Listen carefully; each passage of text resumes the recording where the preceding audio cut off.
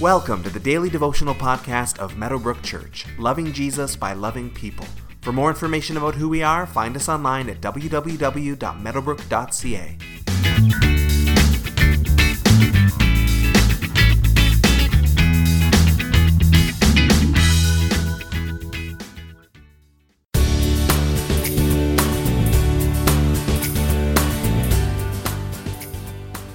Sometimes we tackle problems with what we call overkill, way too much energy or resources or effort to try and fix the problem. Overkill means the job certainly gets done and it might even be done well, but it just seems a little extreme. Sometimes we could have accomplished similar results with less effort.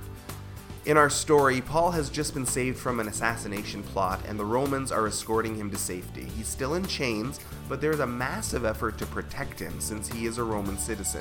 Acts chapter 23 verses 23 through 35 says, "Then he called 2 of his centurions and ordered them, 'Get ready a detachment of 200 soldiers, 70 horsemen, and 200 spearmen to go to Caesarea at 9 tonight. Provide horses for Paul so that he may be taken safely to Governor Felix.' He wrote a letter as follows: Claudius Lysias, to His Excellency Governor Felix, greetings. This man was seized by the Jews and they were about to kill him, but I came with my troops and rescued him, for I had learned that he is a Roman citizen.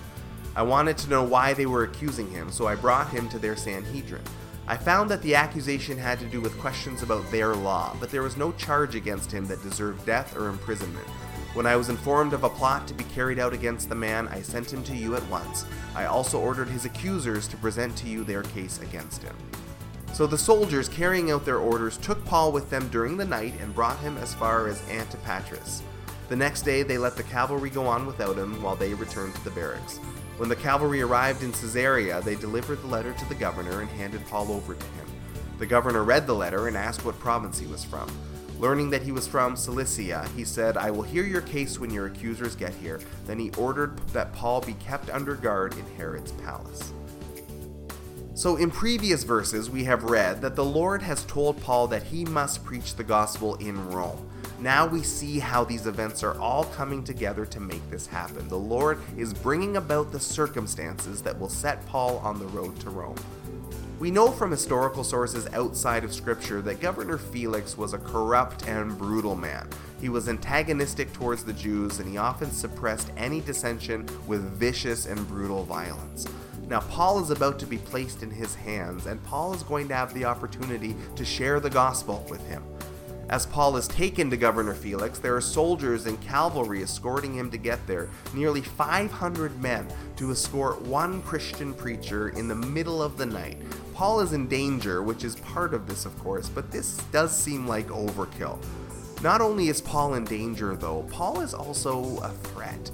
He causes trouble wherever he goes. He's been accused of trying to overthrow the way of things. Rome is apparently not willing to risk any sense of a rebellion, and so Paul gets a heavy guard to escort him to Governor Felix. Paul is still under lock and key, and he will share his story of Jesus in his life again soon, which we'll get to in next week's verses.